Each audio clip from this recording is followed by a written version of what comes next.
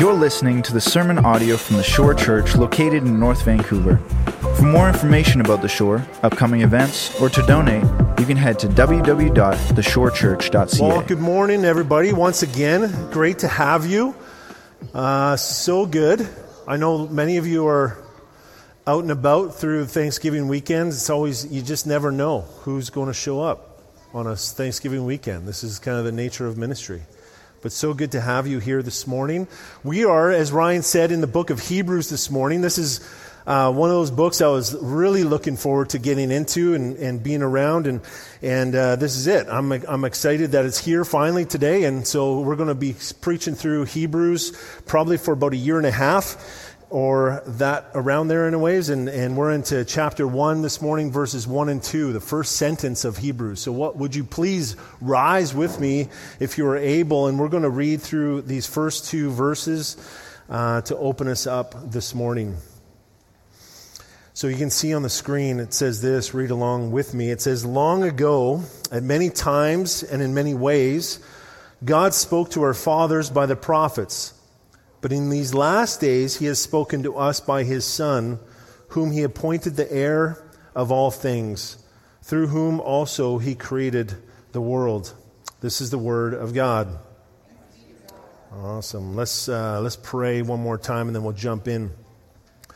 Jesus, I thank you for your word. I thank you that we can be trained, we can be reproved, we can be exhorted, we can be encouraged, we can be all kinds of things out of your word, Lord. And I just pray that as we study this amazing book that you've given us, that, Lord, that we'll pull out the truths of Scripture, that we'll pull out the truths of who you are, who we are, and what is your purpose for us. And I pray, Jesus, that as we walk through these amazing texts this morning, and texts to come, as long as you delay, Lord, that our love for you will only grow.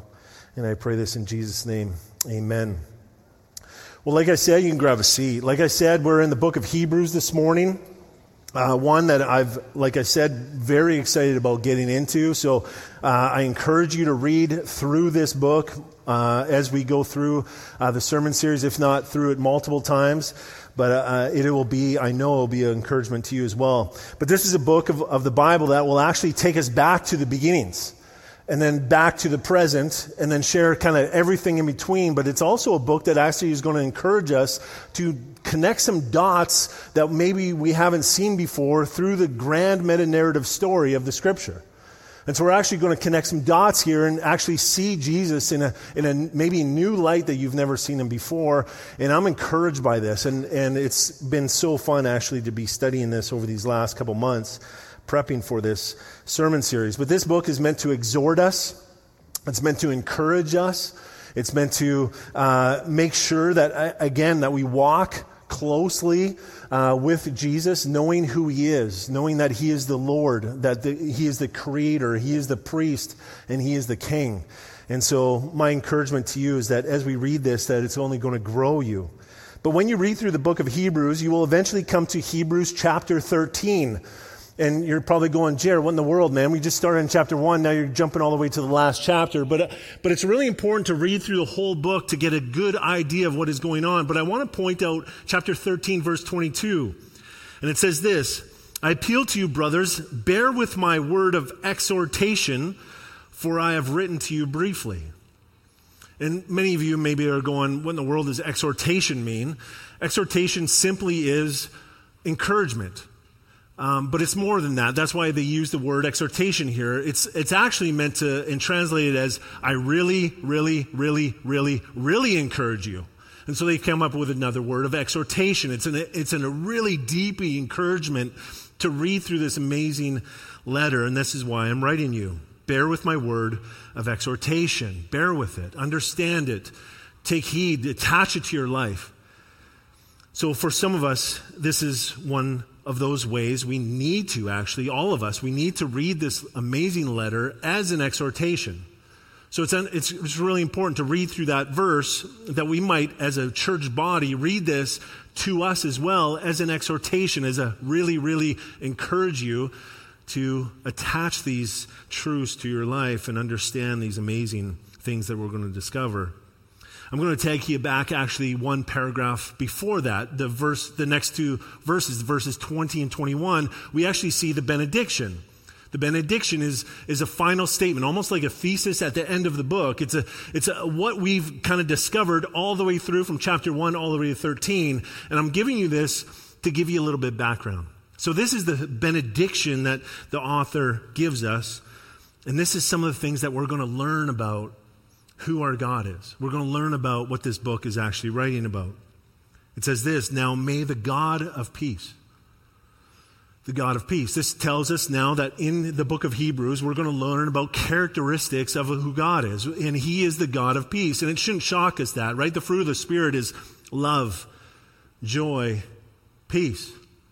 Like he is personified as love. He is love. He is joy. He is peace. And what God, man, you would want to follow that God that personifies these things, these character traits. And now may the God of peace, and what did he do? Well, he who brought again from the dead our Lord Jesus. We're going to learn much about Jesus. And this is a foreshadow or a put back, anyways, to maybe even the book of Romans, where Paul unpacks Romans 10, 9, and 10, where we're going to talk about this actually next week at the waters of baptism. That if you confess with your mouth that Jesus is Lord, that you believe that God raised him from the dead, then you'll be saved. And this is a point back to the gospel. Already here in this book, we see the gospel laying out. Now may the God of peace, the one you need to seek comfort in, the true peacemaker who brought again from the dead our Lord Jesus. He's the one that saves you. And who is this Jesus? Well, that's the next line, the great shepherd of the sheep. And again, this points back to what? And this is what we're going to see in Hebrews, the pointing back and forth. And this is pointing back, as you may be familiar with Psalm 23. The Lord is my shepherd. I shall not want. He leads me to what? Green pastures. He comforts me. He gives me this amazing peace. He not only leads me to green pastures, but he actually is with me through the valleys of the shadow of death. He is with me always. And he sets up a table for me. And so this is again pointing back. This is that shepherd. This is that Jesus. By the blood of the eternal covenant, the next line. So not only is the great shepherd, not only is he from death to life, but he is the one that has the blood covenant for us and sheds his blood on the cross for us. This is sharing the gospel all throughout. He is the one that is the ultimate fulfiller of all things. This is the eternal one. The one that actually lasts forever. That actually has been from the beginning, going back to our text, long ago. And he's to do what? Well, he's to equip you with everything good that you may do his will. Now, we need to slow down when we read that. Like, he's equipping you. He's giving you all that you need to do his will. That is sweet. That is sweet. He's asking you to do work for him, for his glory, for his name's sake, and he's going to equip you with it. So this is our exhortation, our encouragement, our calling to be doers of the word, not on our power, but on his. And then he ends this amazing line with working in us that which is pleasing in his sight. So he's not only going to equip us, he's going to work in us, through us, that we might fulfill his will. This is who Jesus is. This is how amazing he is. This is what we will be studying for the next year and a bit. This is the benediction. This is what he's summarizing the chapters 1 through 13. See, one author I read in preparation opened C.S. Lewis's book. And one of the kids, Cruz, where are you, buddy? Cruz, man, you're reading C.S. Lewis, Chronicles of Narnia, right? And so this is a study that actually, when I was studying on this amazing book, the author that I was studying actually opened up talking about Chronicles of Narnia. And I'm not sure if you're familiar with this, maybe you're not, but there's 7 books in this series. And one of these books, in all of them actually, the greatest person, the greatest character in this story is Aslan. Aslan, the great lion. And everybody's freaked out about this lion, but also they love him. But they're scared. So Aslan is the greatest character in this story. It's all a point to actually Jesus. And then there's another story, there's another character in this story. It's a little girl that stumbled into the lands of Narnia, and her name is Lucy.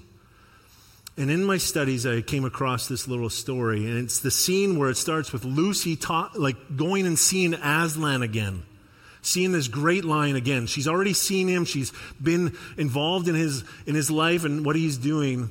And then she sees him again. She stumbles back into the land of Narnia again.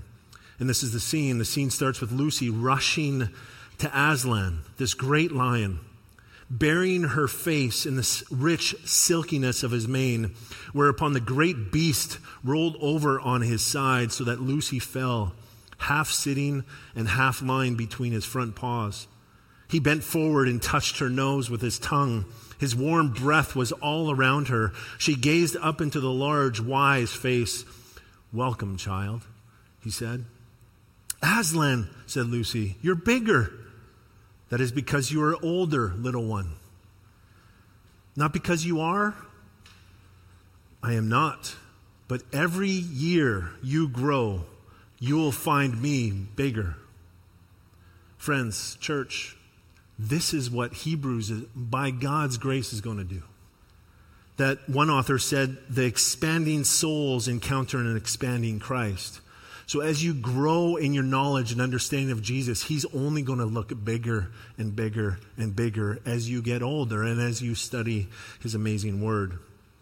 So my prayer this week for you, church, has been that we would sit and nuzzle into the beautiful throne of God, the great shepherd, the Lord, the creator, the priest, and the king, that we will lean heavily on him. So today we're going to hit intro to Hebrews for a little bit of an outline for you. Then we're going to hit Jesus Speaks, and then what do we do with this?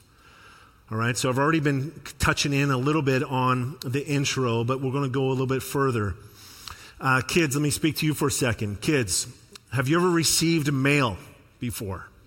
Yes, you understand that there's a sender and a recipient of mail. That if you've received it, you're the recipient.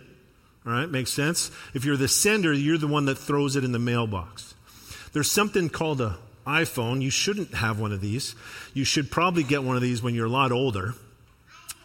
That's good. That's good. That's good. This is what I love about church, talking to kids. They interact with you. Adults just sit there and look at you. All weird. And so it's like, man, sometimes there's a sender on a text message. You've seen this with your mom or dad, right? There's a sender and you get a text, you get a message. Well, so which is more important, the sender or the message? Interesting, right? It kind of depends, right? Sometimes the sender is, right? Like if I'm sending you a message, very important, because this is coming from Pastor Jer, right? Because you know me. You understand, hey, I recognize who that is. So that sender is actually really important. I'm going to read that message. But what if you get a message from the government or from someone you have no idea who it is? Maybe a neighbor that you've never met before. Then you're going to kind of go, man, I want to take note of this message, but it's not going to be very important because of maybe the sender. All right, let me give you a little analogy. All right, little analogy. Okay, someone that you don't know, someone you have no idea, and they give you a message like, "Hey, you might want to listen to my message to you." And you're going, well, I don't really know you, so I'm going to I don't know if I really should listen fully to it, but I'm going to listen to what the message is. And they go, well, you might want to take note of this because your backpack is on fire, and you might want to take it off. Right? That's an important message you might want to listen to, right? Even though you don't know the sender. Now, here's the point. All right? That was a long story. Here's the point. We don't know who the sender of Hebrews is. We don't know. We don't know the author. But we do know that the message is really important. So even though we don't know the sender of it, the message is incredibly important. So it kind of depends who the sender is and what the message is. Just like if your backpack is on fire, no matter who sends you that message, that's an important message, right? And so Hebrews is that. And so we don't know the author, but we know that the truth is. And what we do know in all of Scripture that we need to take consideration to, there's one really, really cool verse, and it's 2 Timothy 3:16, and it says, God breathed out all of Scripture. All of Scripture is God breathed. So this is a really important Scripture to understand and to memorize. 2 Timothy 3:16. It's one of those really important ones to see. So if that is the case, then all of the Scripture is actually sent by God, so therefore very important to listen to. We also see in John chapter 1:1, so in multiple places we're seeing the same thing. In the beginning was the Word, and the Word was with God, and the Word was God. So therefore, the Word that we have before us is incredibly important. It's incredibly important. So what these two sections of Scripture are saying is that even the books that we have from, whether it be Apostle Paul or Matthew or Jeremiah or Moses' writings, Genesis, Exodus, Leviticus, Numbers, and Deuteronomy, Moses' writings, they're all ultimately written by God for us. Breathed out, penned by man, but breathed out through the Holy Spirit. That means anything that the Bible talks of is perfectly true. It's inerrant. It's infallible. So whenever the Bible talks about something, a topic on something, it is telling you truth. That's why it's so important to understand and read this amazing book. So with that said, like I said, there is no note about the author. With all the debate on who this person was, the majority do agree that this author was most likely written around AD 60, so 60 years after Jesus rose from the dead, and most likely a theologian when it comes to the Greek Old Testament, because he constantly is pointing back to the Old Testament. That's why he's opened up with saying, this is going to take you back to the beginning and back to the present and everywhere in between. He's a wise man that told us about a lot of the things of the Old Testament, is connecting the dots for us in this amazing book. The recipients now, the ones that receive this letter, we understand them possibly to be Jewish, most likely Jewish Christians. Jewish Christians, again, like in year 60 AD, about 60 years after Jesus rose from the dead, they received this letter as a church, like maybe of a small church community like ours. And they received this letter, and most likely living in Italy around Rome. And around that time, you have Nero, right? Nero was the one that actually burned all of Rome down and blamed the Christians. So we understand that at the beginning of the church outset, we have the scattered of the church because there's a lot of persecution going on. And so these people went through some persecution and maybe settled into a church, maybe found some comfort, maybe started to relax. And then all of a sudden, in this time, there's greater persecution on the church. And so these Christians were afraid of the government, afraid of standing for their faith, afraid of what might be coming next, afraid for their property, afraid for their lives. And the exhortation, this really, really, really encouraging letter, was for them to keep on keeping on. And I say all of this because of hints like in verse 13 or chapter 13, verse 24, we see the greeting, which oftentimes in the letters that the apostles wrote, you see a greeting at the end of the letter. And this greeting says, "Greet all your leaders and all the saints. Those who come from Italy send you greetings." That's why I say it's most likely in a part of Italy, most likely around Rome, because these disciples that are with the apostle penning this letter are sending a greeting back to their homeland. Also, we see the persecution, the possible persecution that they took place long ago. In chapter 10, verse 32 and 34, it says, "But recall the former days when after you were enlightened, you endured a hard struggle." So after you became a Christian, after you were enlightened to the good news of Jesus, his salvation for you through his life, death, and resurrection, you endured a hard struggle with sufferings. Sometimes being publicly exposed to reproach and affliction, and sometimes actually being partners with those so treated, for you had compassion on those in prison, and you joyfully accepted the plundering of your property, since you knew that you yourselves had a better possession and an abiding one. So these people have gone through some stuff. They've gone through some persecution, and again, this exhortation is an encouragement to them to continue on. And this is who the author is writing to. Aren't you getting excited about what this book has for us? There's so much here.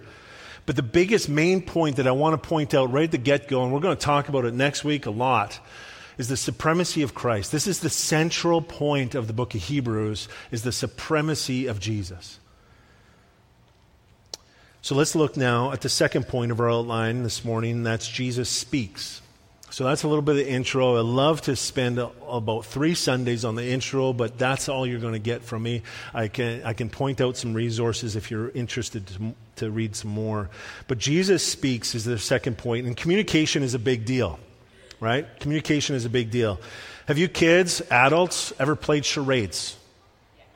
Thank you for answering, adults. So charades, yes, we've played charades. Let's practice some, all right? Okay, this is going to be fun church, all right? We got the kids with us today, all right? So you guess what this is, all right? Ready?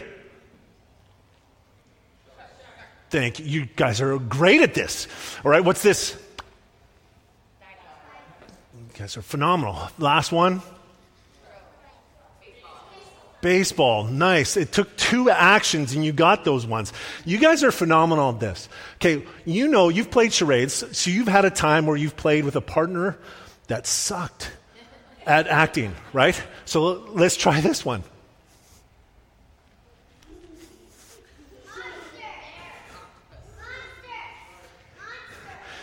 See, communication is incredible. That was a spider. Like, that was the suckiest acting of a spider, right? So you get the fact that communication is much better when you speak it than just act it, right? We all can agree with that, right? Well, that is the point here. So look again at our text for this morning in Hebrews 1 and 2. Long ago, at many times and in many ways, God spoke to our fathers by the prophets. But in these last days, he has spoken to us by his Son, whom he appointed the heir of all things, through whom also he created the world. So there is a ton in this opening sentence. And so to break it down for one Sunday morning is incredibly hard, but let's do our best. But let me point out a few things to get us excited about this amazing letter. The opening statement of any letter is incredibly important. This is the opening statement. So Jody and I dated, I've told you this before, but we dated, a lot of our dating time was long distance. So we didn't have a cell phone, like in the sense of FaceTime and all that kind of stuff. So we actually had to write letters. My opening statement, most often in the letters to Jody was, "Dear Jody, I love you. I miss you. I can't wait to see you again." That was oftentimes an opening statement. This is what we're seeing here in Hebrews. Now here, the author of Hebrews is throwing us all the way back to the beginning of the scriptures in Genesis 1:1, when he says, long ago. Now take a look at Genesis 1:1 and Hebrews 1:1 on the screen there. You see the two side by side. Long ago, at many times and in many ways, God spoke. And then in Genesis 1:1, you see, in the beginning, God. Nothing before him. It was in the beginning, there was God. And then in verse 3, he starts speaking for the next 6 days, speaking creation into existence. And the beauty of this small little house church somewhere around Rome, 60 years after Jesus rose from the dead, we're given a love letter pointing back to the God who speaks. This is, again, exhortation, really important to why this letter is written. It's an exhortation, really, really encourage you. God speaks. He loves you. He wants to remind you of this amazing message. He loves you. He cares for you. He's spoken to you. Do you remember this? He has spoken through his prophets, Samuel, Isaiah, Jeremiah, Ezekiel, Elijah, Amos, Hosea, Daniel, and many, many more. He has spoken through the prophets, but he's also spoken in many ways, it says. In many ways. See, one way he speaks is through his creation.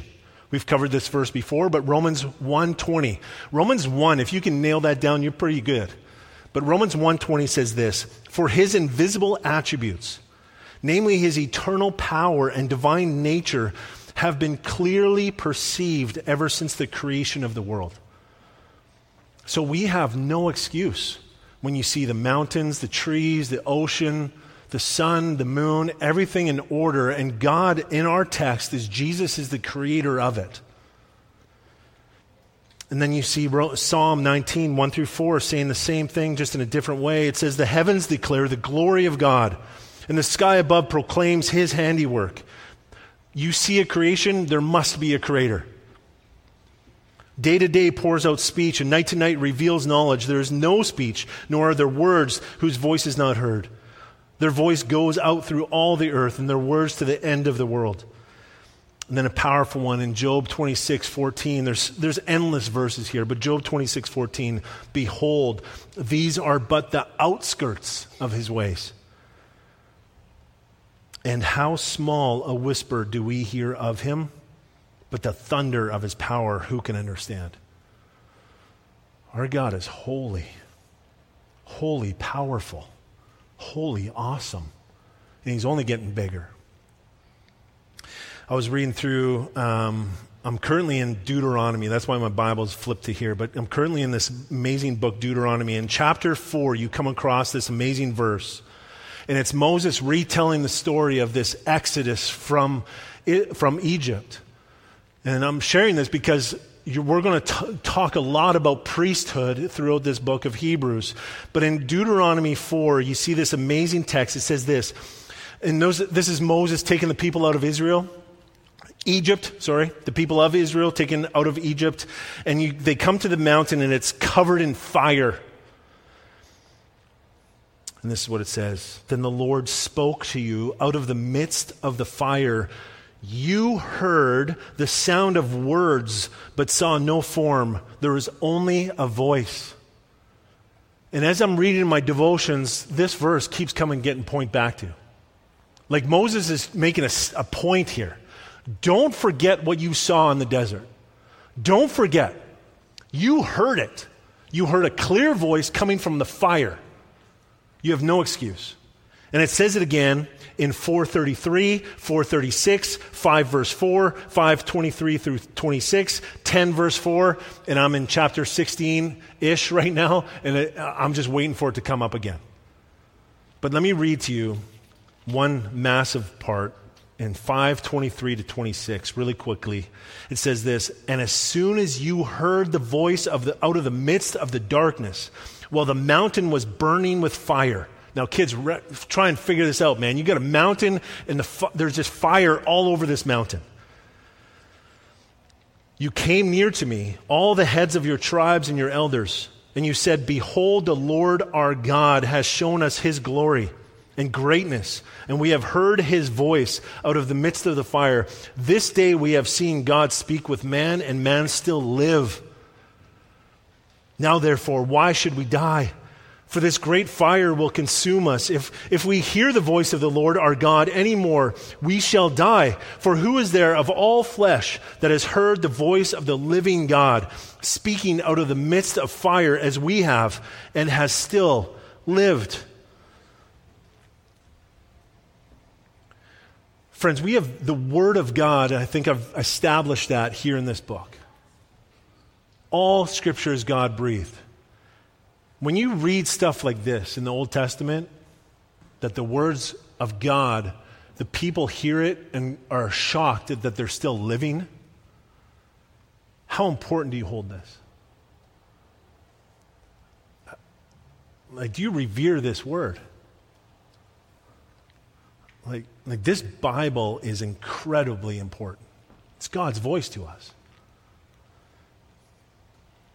See, the way God spoke are many, it says in our text. He spoke to Moses through fire, thunder, and lightning with a voice of a trumpet.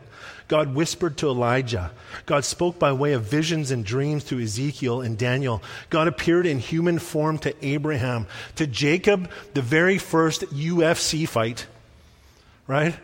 I'm not sure if you men like UFC, but it's biblical. Right? The angel of God showed up to Jacob and they set up a ring and they had a massive wrestling match, and Jacob was like not letting go of this angel of God until he was blessed. And God just messes with his hip, right? Pops his hip and then blesses him and changes his name from Jacob to Israel. See, we see direct oracles, questions and answers, bizarre symbolic acts, sermons, and mysterious signs. There are so many ways that God has spoken. Kent Hughes, pastor and theologian, said it this way: the significance of this immensely creative and variegated communication is that it dramatically demonstrated God's loving desire to communicate with his people. It was never boring, never inscrutable, never irrelevant. It was always adequate for the time. It was always progressive, revealing more of God and his ways. It was always in continuity with the previous words of God. He never contradicts himself. And it's lasted for 2,000 years and will last until he returns. See, playing charades earlier showed disorder when there was no communication, right? There's no way you would have got Spider out of that brutal communication of acting. And it shows disorder. But when speaking happens, order takes place. When speaking happens, order takes place. This is clarity. And God spoke the world into existence. This means there was order, and it's undisputable. It's undisputable order when God speaks things into existence. Let me give you an example that no atheist can actually shut down. Rue, why don't you come on up here, bud? And you boys can come up here too. You just stand right here, that's fine. Come up to the front. Nice. You guys can come up and check his action. I've got 10 dimes here. All right, so 10 dimes, they all have a number on them. All right, you guys can help me make sure the numbers are showing. So we got 1, 2, 3, 4, 5, 6, 7, 8, 9, 10. All right. There's 2 9s. No, that's a 6. You turn it upside down. It's a good question, though. Well, what are we missing here? That one's rubbed off a little bit. I think that might be number 3. And I see an American dime in there, so that one's, you want to keep on that one, right? So put those in your pocket. Put those in your pocket. Mix them up. They're kind of mixed already. So this is showing perfect order. So you have a 1 in 10 chance. All right, we're going to play a little game here. You pull out number 1 out of your pocket. Just one dime, and it has to be number 1. You got a 1 in 10 chance. Which one is it? 7. Failure. This is how I play games in my house. All right, you suck. All right, just kidding, buddy. All right, put it back in your pocket. Put it back in your pocket. Okay, you got to have all of them. Just wait. Get your hand out of his pocket, man. That's weird. That's creepy. All right, so you got all 10 in there again. Okay, let's pretend you pulled number 1 out. Now you're supposed to pull out number 2. Now, to do this, it's a 1 in 100 chance that you're going to do this. We're already pretending you did the first one right. Okay, pull out next one. What is this? What number is it? Number 10, failure. All right, you're not very good at this game. All right, so put it back in your pocket. Let's pretend you pulled out number 1, then you pulled out number 2. Now we're going to pull out number 3. This is 1 in 1,000 chance that you could do this. All right, see, what's the next one? 4th, close, so close, man. All right, put that in the pocket. You can keep that, and you guys can go sit down. You got $1 in you can buy me something for Christmas. All right, so if you did that, friends, listen to this, Rue. If you did 1, 2, 3, 4, all the way to 10, it's a 1 in a billion chance. 1 in a billion that you do 1 through 10 perfectly out of your pocket. The chances of nothing plus nothing equaling something is impossible without God. God spoke order into our creation. That's why when we look around creation, it glorifies Him always. We have no excuse but to believe in an almighty creator God. So God spoke to our fathers by the prophets. God speaks in many ways, and God speaks creation into existence. And this leads us to how God speaks today. Now He speaks through His Son, His Son Jesus. This verse is the central point of this letter, that Jesus is the main character. He's the Aslan of the Bible. Right? He's the central point. Jesus, the Alpha and the Omega, the one who speaks, the creator, the sustainer of all things. The Apostle Paul said it this way in Colossians 1, 16 through 20. You can see it on the screen there. It reads this: "For by Jesus all things were created in heaven and on earth, invisible and invisible, whether thrones or dominions or rulers or authorities. All things were created through Jesus and for Jesus." And Jesus is before all things, and in Jesus all things hold together. And Jesus is the head of the body of the church. Jesus is the beginning, the firstborn from the dead, that in everything Jesus might be preeminent. For in Jesus all the fullness of God was pleased to dwell, and through Jesus to reconcile to himself all things, whether on earth or in heaven, making peace by the blood of his cross. Amen to that. It's all Jesus. His supremacy is everywhere. It's in creation. It's in how he spoke things into existence and how he spoke through the prophets. Never would a prophet that missed on a prophecy, that person would be dead, because he would proclaim as God's word and it didn't come true, then it's not true. And we have a lot of people proclaiming to be prophets here in this day and age, which is really unfortunate. See, Jesus speaks, and when he speaks, it's true. Hebrews 1:1-2 again says, long ago, and kids, memorize this for next week. Adults, I encourage you to do the same. Long ago, at many times and in many ways, God spoke to our fathers by the prophets, but in these last days, he has spoken to us by his Son, whom he appointed the heir of all things, through whom also he created the world. So what do we do with this? What do we do with all this stuff? Just the beginning of Hebrews. My encouragement is that you would surrender to him. That you would see the word, the voice of God in these 66 books and actually revere it as if it is his words. That we would study it, devour it, desire it, be encouraged by it. Allow it to exhort you, to encourage you. Allow it to admonish you. Because it is the authority that we hold here in the church, but also we ought to hold as Christians in our lives. So I encourage you, surrender to him. Believe upon him for salvation. He is your only hope. He's the only way, the truth, and the life is through Jesus. So we want to, as followers of Jesus, confess our sin, knowing that in our 1 John study that he is faithful and just and will forgive you your sin and cleanse you from all unrighteousness. This is our Jesus. This is our Creator. He is all love. He is all joy. He is all peace. He is the great shepherd that we can lean on. Let's live for him. Ryan, you can come on. Band, you can come on up. Let me close with this. I usually close after I pray, but I want to do something different. I was challenged with actually this week. As you know, many of you are a part of the shore here, but many of you know we want to respond to God's word, God's voice, not my voice, God's voice, with 4 ways. We want to respond by way of prayer. We want to respond by confessing our sin to one another, being faithful, encouraging, exhorting one another in this.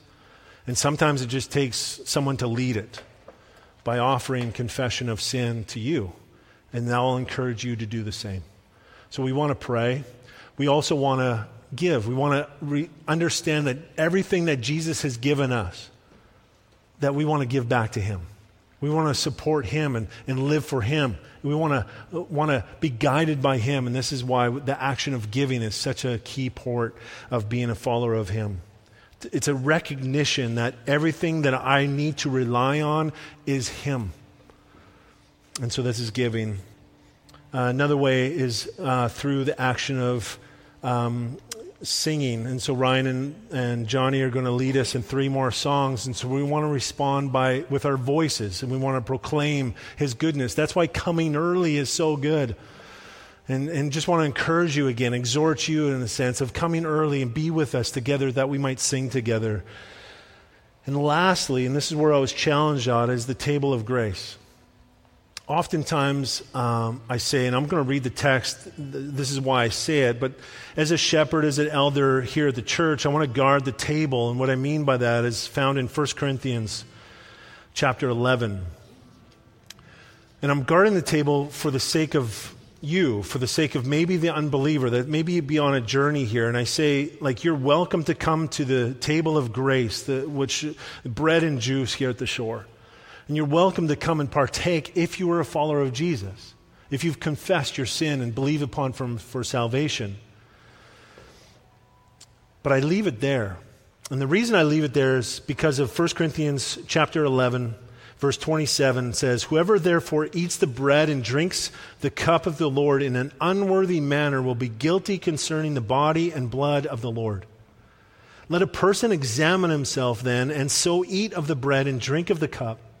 For anyone who eats and drinks without discerning the body eats and drinks judgment on himself. That is why many of you are weak and ill, and some have died."